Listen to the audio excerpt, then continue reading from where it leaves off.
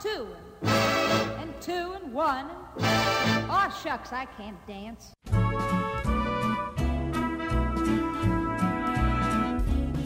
Hello and welcome to Stories from the Open Gov, a podcast dedicated to telling the stories about what open government and open data look like. My name is Richard Pietro, and I am joined by Mike Gifford. He is the owner of Ottawa-based Open Concept Consulting. It's a company that specializes in web development with a particular focus on open source and web accessibility. Open Concept has also contributed to the Drupal core. Now, for some of us, that's a whole heck of a lot of tech jargon, which is why Mike is here.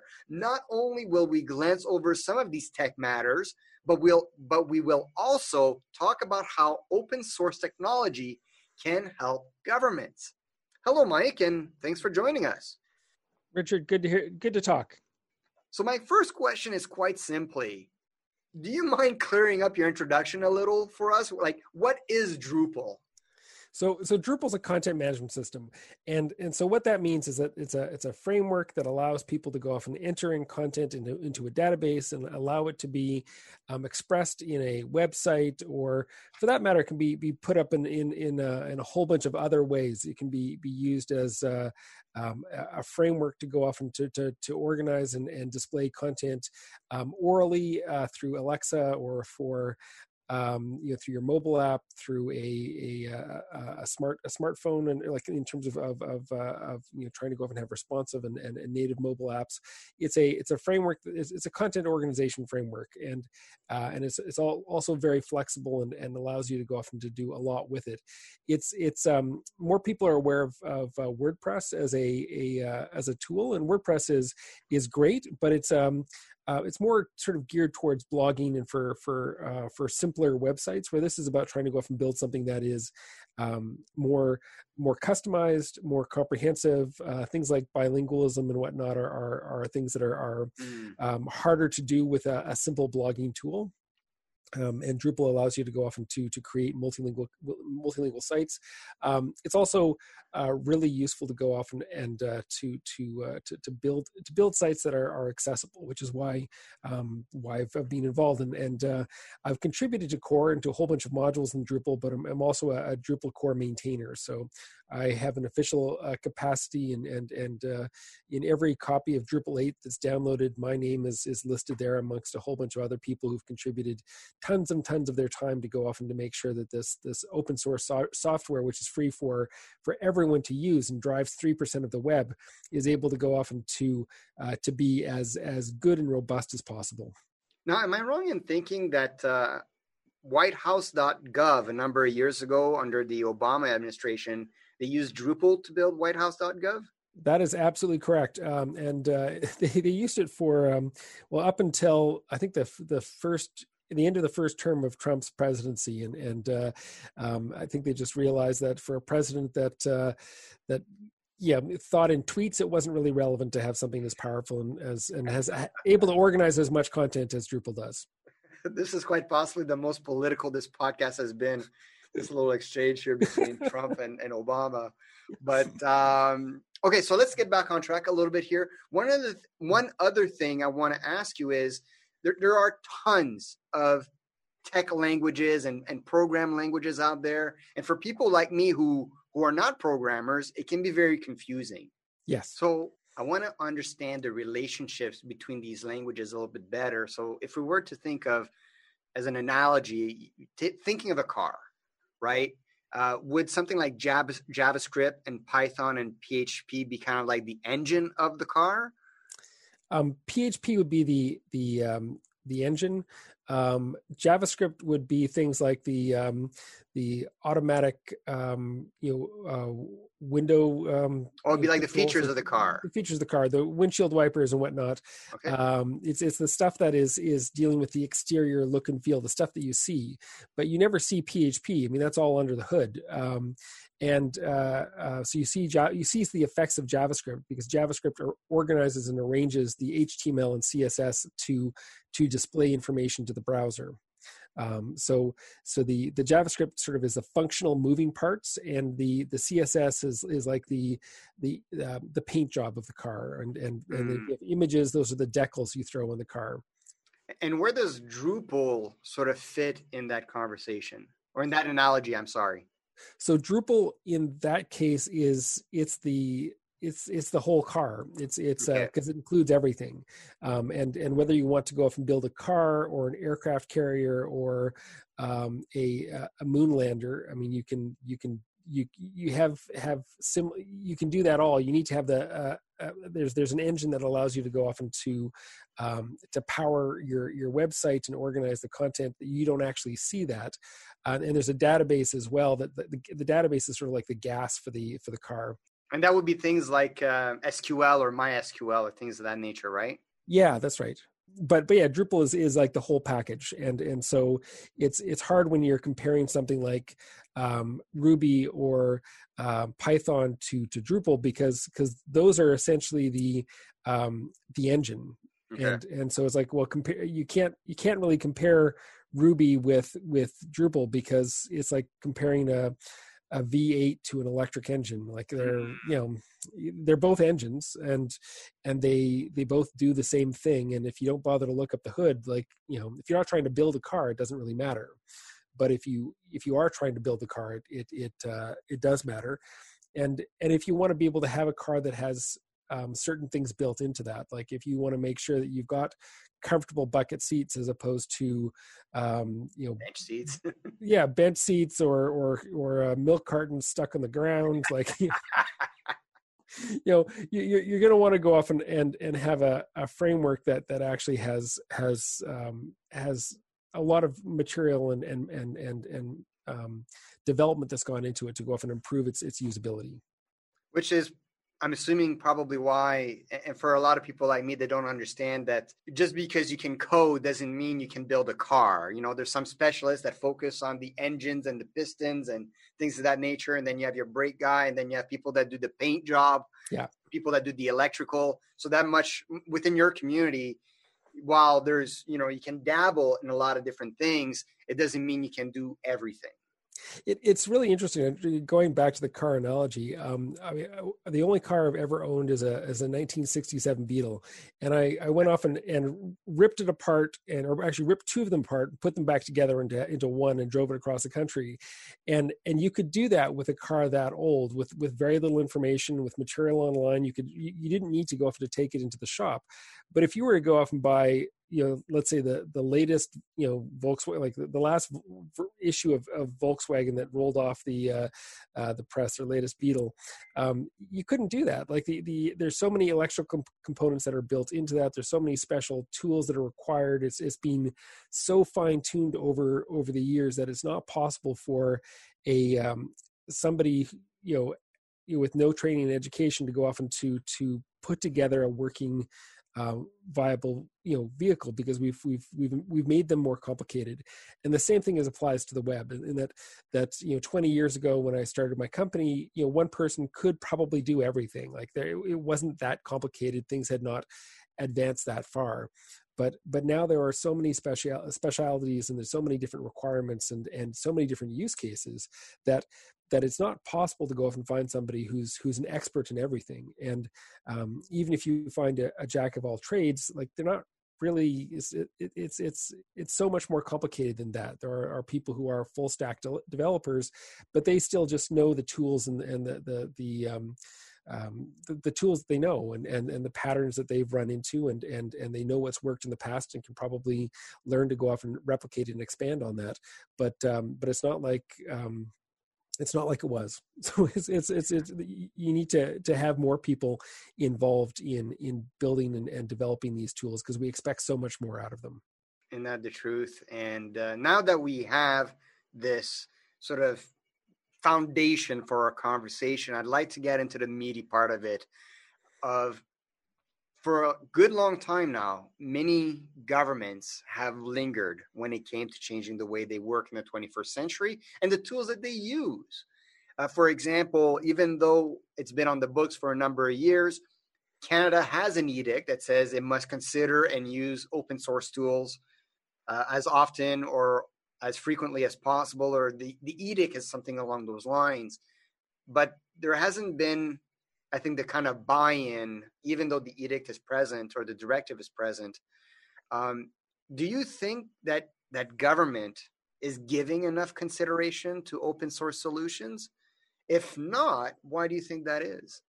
No, I don't think that the government is giving enough consideration for open source. I think that initially it's difficult to try and think about this in terms of the long term and how legacy institutions tend to work, but they're not really keen to go off and innovate, and so much of the time it's about trying to go off and minimize risk, and for the longest time the least risky thing to do was to buy a service from a third party and then be able to incorporate that afterwards, so that you can just externalize the risk, so that a third party is responsible for all of that. And I think that there's been a real effort. Under the Harper government, there was an effort to try and to try and outsource all of the IT functionalities as much as possible, and to whether it's Canada.ca and web renewal, or whether it's the Phoenix project, there was the belief that IBM or Microsoft or somebody else knew how to do it better, and that government could just go off and set up a contract through a long process and pay somebody else to take care of it. And I think that I hope that belief is coming to an end, that there's a reawakening of the need to go off and invest in people inside the government to understand technology and to use technology, and to be able to not just be consumers of technology, but to actually be producers of technology. There's no other entity in Canada that hires more computer scientists than the government of Canada, and yet they don't spend a lot of that time finding ways to build and to contribute back to projects that they use. And I think that a lot of this comes down to building confidence in their team, and building and shaping the culture so that people are actually not just consuming open source tools, because there are actually open source tools that are used throughout government, but actually getting governments to start to contribute back to them, and to find ways to demonstrate by engaging with the community outside of the government silo to actually learn how to verify and to build a better product that works well for everyone. Yeah, and I think one of the examples of what you're referring to that relates particularly to open government and open data is the open data portals themselves. So for those of you who are not familiar, there are really two big dogs in the community, which is you have the traditional sort of over-the-shelf software known as Socrata, and then you have the open source software known as CCAN. And with Socrata, government can easily go to them and say, we want to buy a license, we want you to implement it, and you put it out there, and we won't worry about a thing. But with CCAN, though, you need to hire people that are familiar with some of those programming languages that we talked about earlier. So like this, it can more appropriately customize a portal that fits their needs and their citizens. Yeah, I mean that's a great example, and CCAN is a wonderful tool. There's actually a variation of it called DCAN, which is a Drupal content organizer and manager as well. So that's maintained by. How is it different? I've never actually heard of DCAN before. It's just based on Drupal. So a lot of that infrastructure, like CCAN is built on. I think it's a Python application, if I'm not mistaken, and DCAN is just built on Drupal and PHP. So it's similar in terms of organizing content, and it works very similarly, but it's just a Drupal based initiative. So would it be easier for government agencies to use DCAN than it would be CCAN? Is it kind of like you're asking someone to just go out and buy a car and do some minor modifications, but with CCAN, you're asking someone to build a car from scratch? I think that with CCAN, it's just that it's I think that there may be some government departments where it'd be more appropriate to go off and use DCAN because they're already using a Drupal natively, and CCAN uses Drupal as well, but it's a at least the StatsCan implementation does. But I think that the having it's just a matter of providing options that make it easier for people, and a lot of times the organizing and managing that content, it's not that difficult as a way of structuring and organizing content itself. And that for many organizations, CCAN is the right solution, and DCAN just provides another option that is a little bit lighter and a little bit easier for people to implement if they're looking to go off and have a data store. But that provides an option that's probably more in line with what their current web teams are already familiar with. So you are a hardcore open source, web accessibility, open data practitioner and advocate. Yes. So I have to ask you this question. Like, what are some of your biggest beefs on how governments view open source?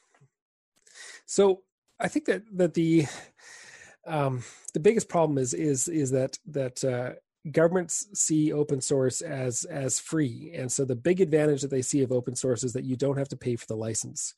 But that sort of mindset is it's sort of like free as in beer, and not the intention that many people have had in the open source or free software movement, as in free as in speech, as a right and whatnot. I tend to think about open source as in free as in kittens. That Okay. Sorry, I didn't mean to take you out of your zone here, but that was just too funny. Please continue. It's totally good. So kittens are lovely, and we all like them. But then they rip things up, and you need to train them, and you have to nurture them if they're going to grow up and be a lovely, mature adult cat. If you don't train that and invest time in working with the kitten, then you're going to have a very unpleasant life as a cat owner. So it's that same idea that you need to go off and invest back in the community, and that could be a matter of paying for things like there's paying paying open source development firms who have experience working the software and trying to go off and maintain those organizations who are leading the software initiatives that you're using. I mean, that's a great way to go off and to do that. Even going off and organizing hackathons and providing sponsorships for events that are related. There's Drupal Camp Ottawa there's Drupal camps all over the place, but events like that are things that can be, they're always looking for sponsorship, whether they're in person or virtual. There's always expenses that need to happen. There's also just trying to go off and to educate and talk about it. I mean, Drupal is used extensively in governments around the world, but you almost never hear about it. The Prime Minister's website uses it. We built the Governor General's website with it. StatsCan uses it, which is still one of the largest websites that the Government of Canada has, as does Buy and Sell, as does Ontario.ca, as does Ottawa.ca, as do most governments in the European Union use Drupal still. It's very, very popular in governments in the United States. Australia has put forward an initiative to go off and to use Drupal and built their own theme and distribution around that to go off and make sure that they have a consistent look and feel that is possible for governments, not just at a federal level, but also at a state and municipal level. So there's a lot of stuff that could be done, but in general, governments are not talking about it, and they're not talking about what all of the work that they're getting for free by going off and choosing for open source and finding ways to go off and to help their communities grow and flourish and to get more adoption of these software communities. So it's ridiculous that there are so many governments out there that are using the same tools and yet they don't collaborate with each other on this. They don't collaborate with the community. They're still sort of stuck in their silos for the most part, and are not looking at ways to go off and really benefit from the community aspect of a community-driven software initiative like Drupal is. This is actually very relevant, Mike. I think on how the government reacted after the COVID-19 lockdowns were announced. So, for example, all of a sudden you have all these public servants that are just overloading the government VPNs. I'm not sure if this is still a problem or not, but are there sort of solutions that could have helped the government resolve this problem aside from just buying more servers? So I'm sure that it is a problem, but I'm not sure for which departments, and I don't know that even the government itself is aware of how much they need to invest in order to be able to support a remote workforce. I think that they're certainly struggling for this, but a lot of information is decentralized across all the departmts of the government of Canada, and I'm sure that the CIO councils are trying to go off and to gather this information. But I think that there hasn't been necessarily I haven't seen anything about a concerted effort to go off and evaluate and track the progress of the internet access and the availability of access to the internal network of the government of Canada. I'm on the outside though, so it's very possible that these conversations are happening elsewhere. But a lot of the problem comes down to this idea that there's a government network, that all of the secure information will be held within this government network, and that if you need to go off and get clearance in order to go off and get access to that network, and then once you're on the network, you can be more loosey-goosey about what happens inside there with the permissions and configurations and access to information. That you can just assume that anyone who has access to the government network has what they need to go off and to access it. And I think that's part of the challenge, is that there's a lot of stuff that has been put inside of the government network that probably should never be there. There are things like MediaWiki is installed in Government of Canada instances in various different government departments, but the big one is GCpedia. And with GCpedia, like at the moment, you can only access that through the VPN. There's no other way to go off and access GCpedia. So all of that knowledge base of information, they could just expose GCpedia to the public and have an authorization system so that you need to be able to log in through MediaWiki in order to go off and access any of the content on the page. That wouldn't be that hard to go off and to set up for them, but it will require a way of thinking about how security is managed and how they deal with a more permeable membrane between the government network and the internet. So I think that one of the elements I was really interested in is the idea of building an internet and committing to building an internet that is okay for secure transactions. And many people will go off and remember the heartbeat bug of a few years back.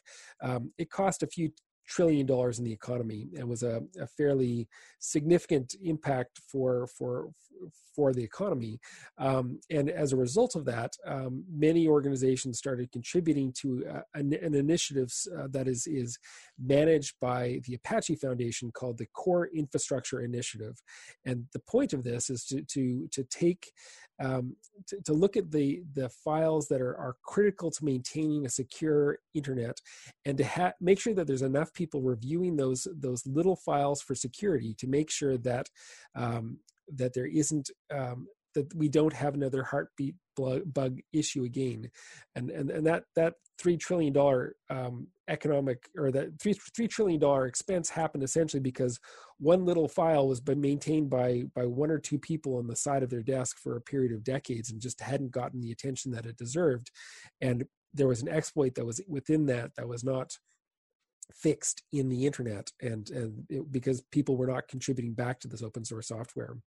Another thing that I'd like to go off and to think about is this idea of internet exchanges, and for government towns, like, for that matter, Ottawa and Toronto and Victoria, there's government towns where there's a lot of critical government infrastructure that is being that should be shared, that we should have common fiber or potentially common wireless available, that is available in these heavily government-oriented municipalities.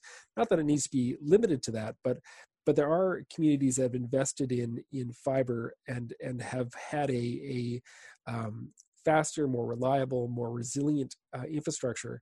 But for the longest time, we've built our governments have built relationships with Bell and Rogers to provide them with their internet access, and there have been I don't think that those have really demonstrated that they're as resilient as we need, particularly in times of crisis like this, because we should a packet of information to jump between Department A and Department B should not have to get routed through a server in Chicago in order to get back to jump between the two departments.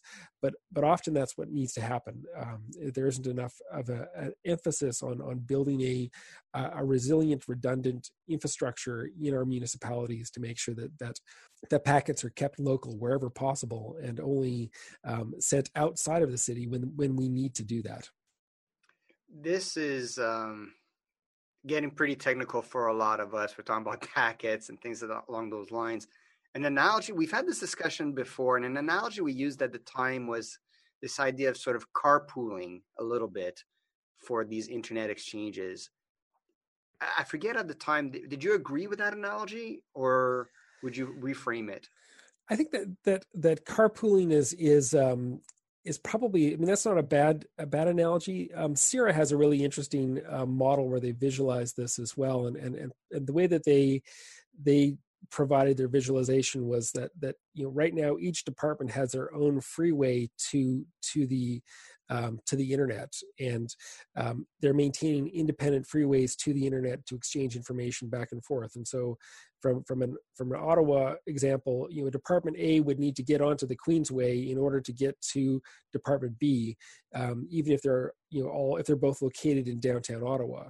Whereas if we just sort of built a roundabout in the downtown core for information, then you could get off where it was appropriate for you to get off and not necessarily have to jump onto the freeway in order to go off and communicate to your neighbors. Gotcha. I want to go back to open source right now, because you were very clear about some of the things that governments are doing wrong when it comes to open source and how they should view it. But have you come across any government initiatives or any governments in general that are doing open source right? I think that there are governments that definitely are, and that are doing some really interesting work. Europe, the European Union's done a lot to try and promote open source. I think that they see this as part of a way of trying to go off and to build more economic independence from largely American tech companies, and that's certainly an issue for us here in Canada as well. France in particular has seen a whole series of businesses pop up because they're able to leverage open source tools in order to be able to provide high level support for larger organizations. And if the developers weren't able to stand on the shoulders of giants in order to be able to do that, then there's no way they'd be able to accomplish these tasks. If everyone was trying to go off and to code from scratch the work that needs to be done, then it wouldn't be possible for a small organization to be able to go off and to meet the requirements of government much of the time. But leveraging open source software, you can you can access millions of dollars worth of software for free if you're able to go off and to leverage open source code effectively. So there definitely are small businesses and government agencies that are able to do this. I've been really impressed by the open source community in the U.S. government, particularly under Obama. There was some really interesting things that came out of it. There was code.gov was one of the initiatives that came out of it. 18F is another one. You can see a lot of the code from that is being used in Canada and other government departments has been shared on the 18F's 18F's GitHub page. So there's a lot of governments that are sharing code and policy and documentation through GitHub, and that's really wonderful to go off and see all of the ways that's being done. And so that's that's exciting to see. I'm also excited to see things like the Australian government has made a big commitment to using Drupal and to invest in a distribution of Drupal that's able to be used consistently across government departments and to really drive costs down, because they can go off and build a single distribution that is able to go off and to meet the security and accessibility requirements of the government and be able to implement that. I've got to say, I'm also really impressed by a lot of the work that StatsCan has done. StatsCan with their Drupal wet distribution and all the work they're doing on Kubernetes and cloud infrastructure. It's really visionary stuff, and it's amazing to see a small team of people in a government department really going off and moving ahead and sharing some best practices to the government and to others that really are able to go off and help advance the bar, and to see that the government is actually able to go off and to see that that these tools and technologies are really able to go off and serve just not just the needs of a particular department, but the government as a whole and society at large. You just mentioned WET, which stands for the Web Experience Toolkit, which was, from my understanding, one of the very first open source projects coming out of the Treasury Board Secretariat. And I remember this was happening, I think, around the 2011s. Yep. And at the time, speaking to some of the people, because it was such a trailblazing exercise, there was a lot of meetings, a lot of conversations, a lot of legal. It was an experience or an experiment that they really didn't know what was going to come out of it. The Web Experience Toolkit, it became sort of a standard across Canada for building web accessible templates based on open source code. Were you at all in part as a community member in those conversations in those early days?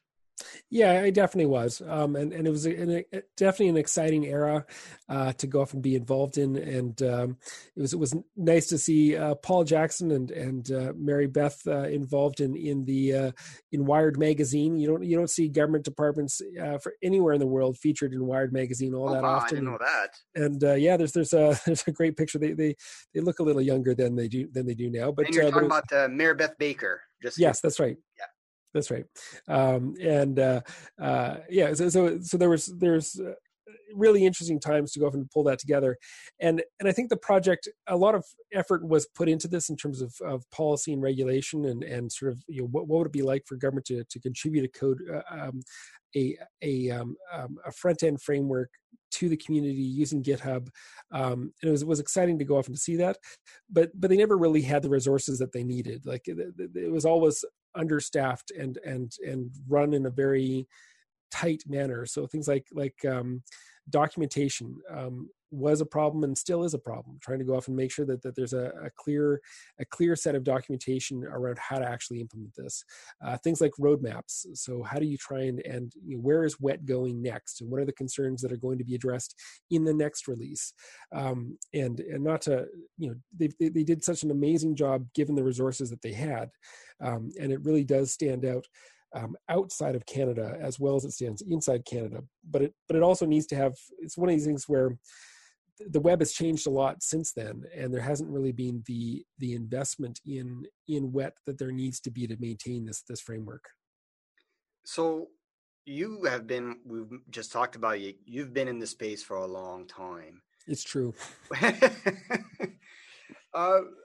Do you think that we now need to rethink the open government, open data, and open source movements in the context of COVID-19? Has COVID-19 changed anything when we think about those movements? I think that one thing that does we do need to rethink is just, I've been involved in promoting open source in organizations for over 20 years, and we haven't made as much progress as I would have wanted.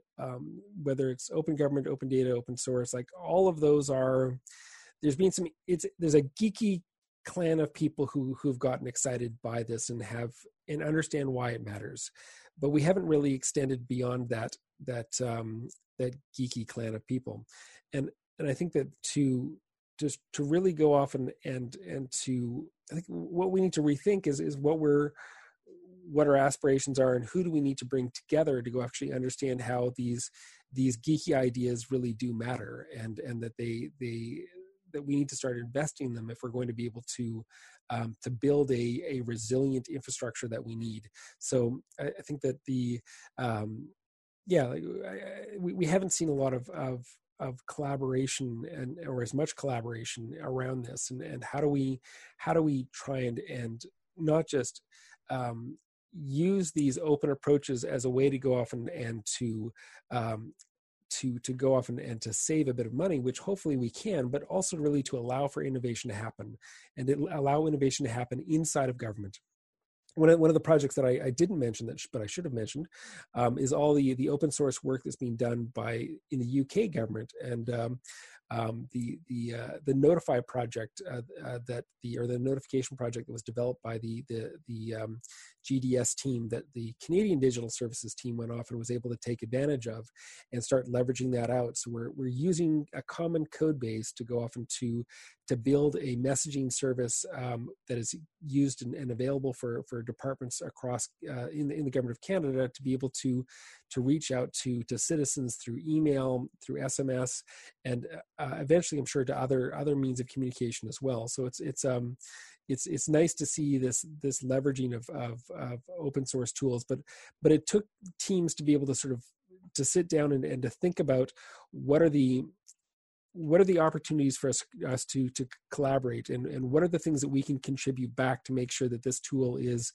more bilingual, is more accessible, is more secure, and I was happy to say that the Canadian Digital Services has done that. Has really taken a forward-thinking approach to using open source software that is being pioneered in other government departments, and being able to find ways to apply that. And we just need this to be the norm and not the exception. I don't see why every government department out there, every IT team, isn't looking out and finding ways to go off and leverage tools and patterns and libraries that are being used by other government departments that have similar functions inside their own government departments and infrastructure. It's funny because you're really sort of talking about one of the things that I've been harping on for a number of years now, which is sort of the marketing of OpenGov, open data, open source within the community and governments in general as well, which is these tools exist, but I don't think we've done a very good job of explaining their relevance, their value, breaking, and essentially the culture of government, right? We always talk about siloed governments and they don't talk to each other. Yeah. And we always talk about how one of the biggest users of open data sets, for example, is the government, because now they don't need to go through all the different channels and the red tapes to get access. So I think we as a community need to do a better job of essentially marketing and selling our movements, because unlike many movements, we don't have sort of a David Suzuki Foundation behind us to promote and invest a lot of money in some of these things. So we're sort of left on our own on that one. No, absolutely.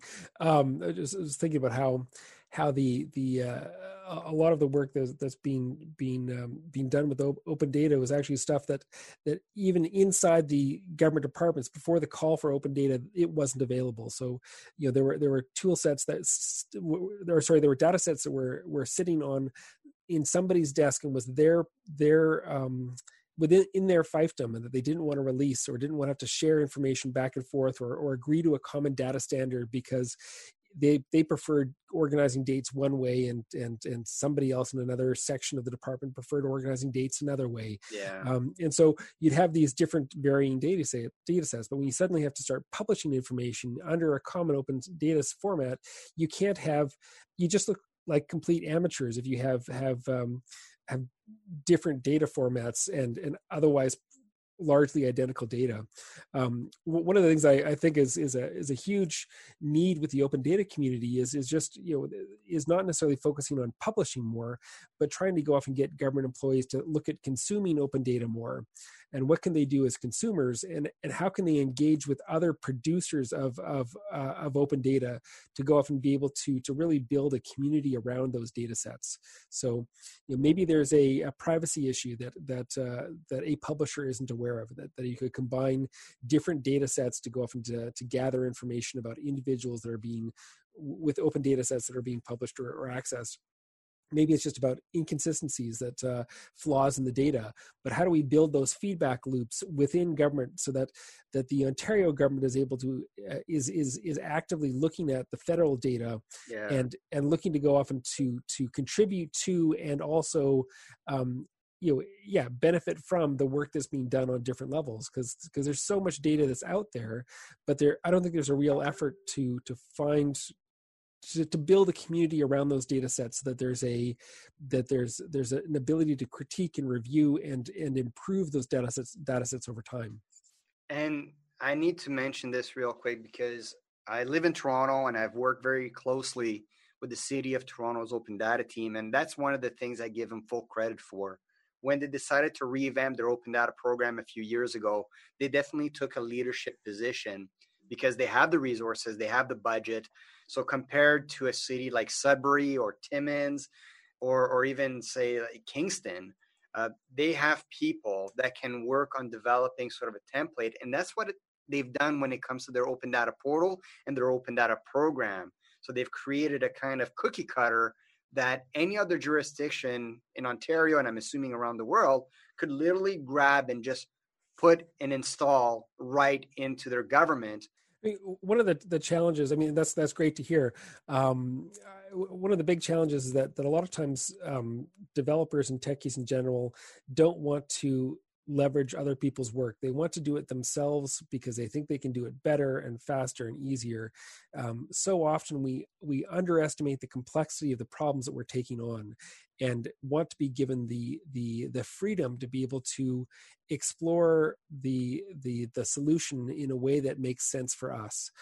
But when you do that, you often you can't take advantage of all of the learnings that you get from building on somebody else's data set. Now, it could be that the structure that's built for the city of Toronto is more complicated than what would be required for Wolfville, Nova Scotia, but there should be some similarities, and if there aren't, then there should be enough. There's enough small municipalities that have this common need that should be able to unite together, under the leadership of the Federation of Canadian Municipalities or other organizations, to go off and to build those tools at a scale that's relevant for them, that allows them to go off and to track the things that are going to help them be able to make better decisions going forward. So we've talked a lot about open source and things of that nature and websites, but a lot of your work is actually focused more on web accessibility. And by that, we're talking about things like disabilities, like blindness. How can a blind person navigate the web? Now, there are some legislations that mandate that websites be web accessible, but they're often not adhered to. Why do you think that is? And how can we get over that How can we get over that hump? And full disclosure, I do have a website, reopengov.org, and I refuse to believe it would pass a web accessibility test, but I still want to ask the question nonetheless. So the most important thing about web accessibility is to keep in mind that this is a journey. Your website is never going to be 100% accessible. You just need to go off and focus on learning more and making sure that every day your site is a little bit more accessible than it was before. And if you take that mindset, then you can reach out and find some basic tools and find some flaws in it and look at ways to go off and start asking questions on a regular basis to see what can you do to be better.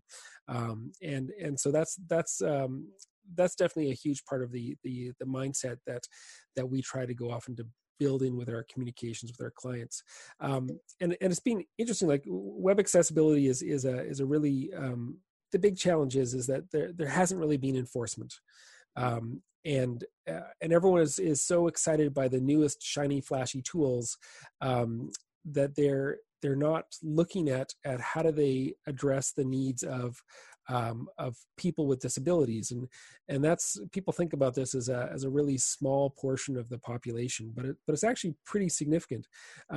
It's not just blind users and deaf users. I mean, there are certainly those people, but it's also It's 1 in 7 people according to StatsCan. So if you've got a team of 7 people, there's probably one of them that identifies as having at least one disability, and that can be dyslexia, it can be color blindness, it can be mobility challenges. There's so many different ways that people interact with digital tools and with the physical world, but with digital tools as well in this context, and you need to be able to if you can write off 1 in 7 people, I mean, that's certainly the government can't, the government of Canada can't legitimately write off 1 in 7 people. Most businesses can't afford to write off 1 in 7 people, but it hasn't sort of been at the forefront. And the other side is I try to think about accessibility in terms of not just the people with permanent disabilities, but there's people with temporary disabilities and people with situational disabilities. So for instance, right recently I went off and I kicked a ball for my dog, and I've been trying to stay off of it because I think I fractured a bone in my foot. Oh, wow. It was, yeah, this was a month ago, and it's like, this is still so annoying, but I mean, and I can walk on it, but it causes me pain, so I don't go very far, and I don't walk like I used to until my foot feels better. But that's a clear example of a temporary disability. If you are there's all sorts of people who have temporary disabilities that are because of medication or injuries, or there's all kinds of ways that, like, even if there's all the people who have glasses and wear glasses, and if they don't have their glasses with them, then they can't necessarily go off and read the email that they would, with their proper prescription glasses on. So that's a really simple example of a temporary disability. Situational disabilities are another one that a lot of people face. If you've got a nice sunny office, or and the sun comes in and it's beautiful and whatnot, it's really hard to go off and to see to see your screen, to be able to see the content that whereas opposed if you're sitting in a dark room. Another great example is how many presentations have you seen that it's really hard to read because they were built on a desktop that has really crisp definition, but then they're broadcast on a LED LCD projector and with some additional light bleeding in, and it's really hard to figure out what it is that they're trying to say with this gray on gray background. So that's a situational disability. If they were doing the presentation at night, then it wouldn't be a problem because there'd be no light bleeding in. But in the daytime with sunlight, then that's a huge issue for people, and we don't think about these implications because we're used to creating content in an ideal environment, and that's just not how people are living and working with technology anymore. Technology is with us all of our basically 24 hours a day, and if we may want to be accessing it on our phone,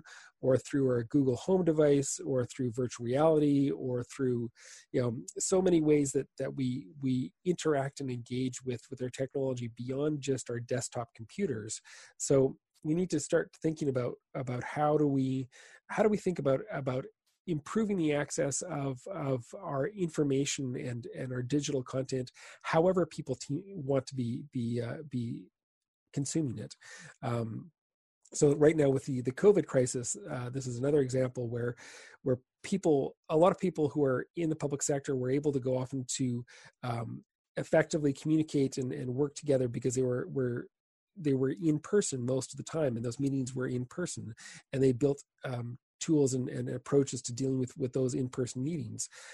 When you suddenly bring it so that everything is digital, then suddenly maybe somebody has a harder time hearing somebody and making and communicating with them because they can't see the subtle gestures that they make, or that there's a slight delay that makes it difficult for them to focus on, or there's elements where just not having a high bandwidth, for instance, is something that can go off and can make it very difficult and slow for people to go off and access information, because the sites were built assuming that you had high-speed broadband access to navigate it, and that's just not the reality for much for reality when everyone's working from home. You can't assume that everyone has bandwidth. So actually, it's an interesting point that you bring up, because one of the fun stories that I like to talk when I mention web accessibility or accessibility in general is that oftentimes while accessibility is viewed as a cost, right? It takes a lot more time, it takes some work.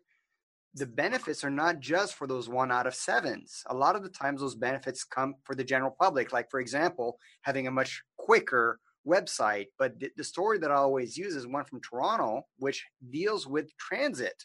Right. So when you jump on a streetcar or when you jump on a bus, there's auditory signals. Like you're approaching this stop, like there's it tells you what stop you're coming to. And you cannot. There's also a visual cue. That says you're approaching this stop. Even though I'm fully capable, I'm not someone that I would identify as having disabilities.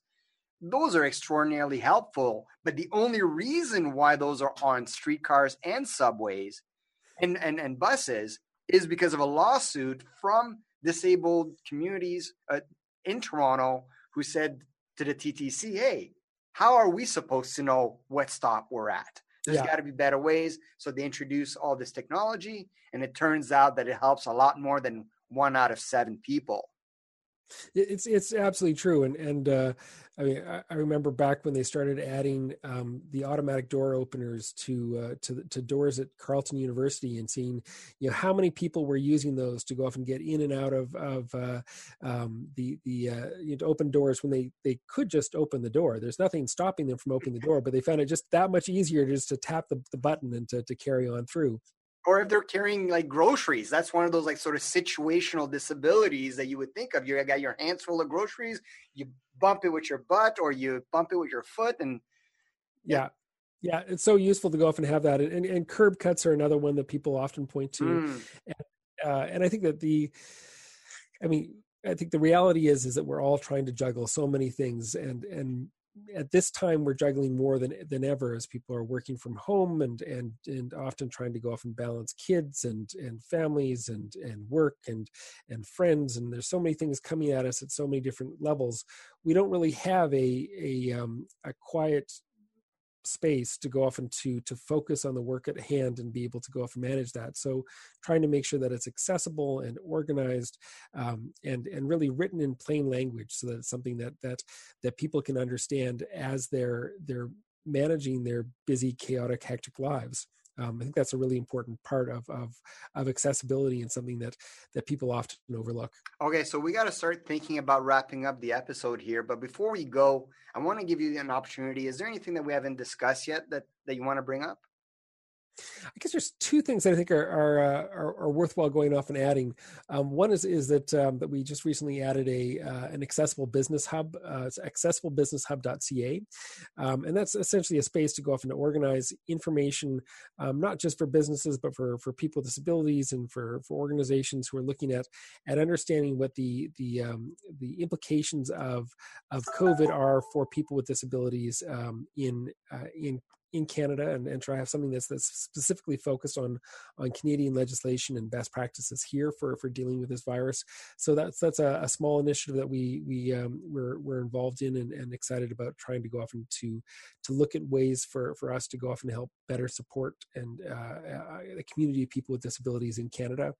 The other thing is we've got a newsletter that we've been putting out for the last 7 months, and there's a lot of information there about accessibility and trying to raise awareness about this issue and the various different complexities behind it, because this is something that this is a really deep issue, and I'm an accessibility expert, but there's so much that I don't know. There's so much that is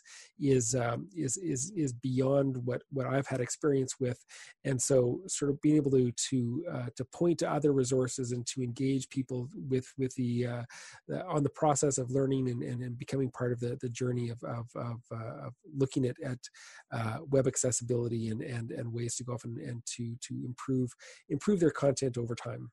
Well, you're doing some fantastic work, and I'm, like you were mentioning, you've been in the space for 20 years, and I have a feeling you'll be in the space for a lot longer. And we need people like you in the community to keep sort of, preaching the choir, or not preaching to the choir, but singing the gospel. That's the term I'm looking for. So we thank you for that, and please don't stop. Thank you, Richard. You've organized some really amazing interviews, and it's been really flattering to go off and to be amongst so many of the amazing people that you've brought onto your podcast. So really appreciate this opportunity to talk with you. Oh, it was my pleasure, and thank you dearly for being part of the interview. And we also want to thank our audience for listening. And as usual, please leave us a rating or a comment on how to make the podcast better, or if there's any guests or any stories that you'd like to hear. So until next time, let's make it open.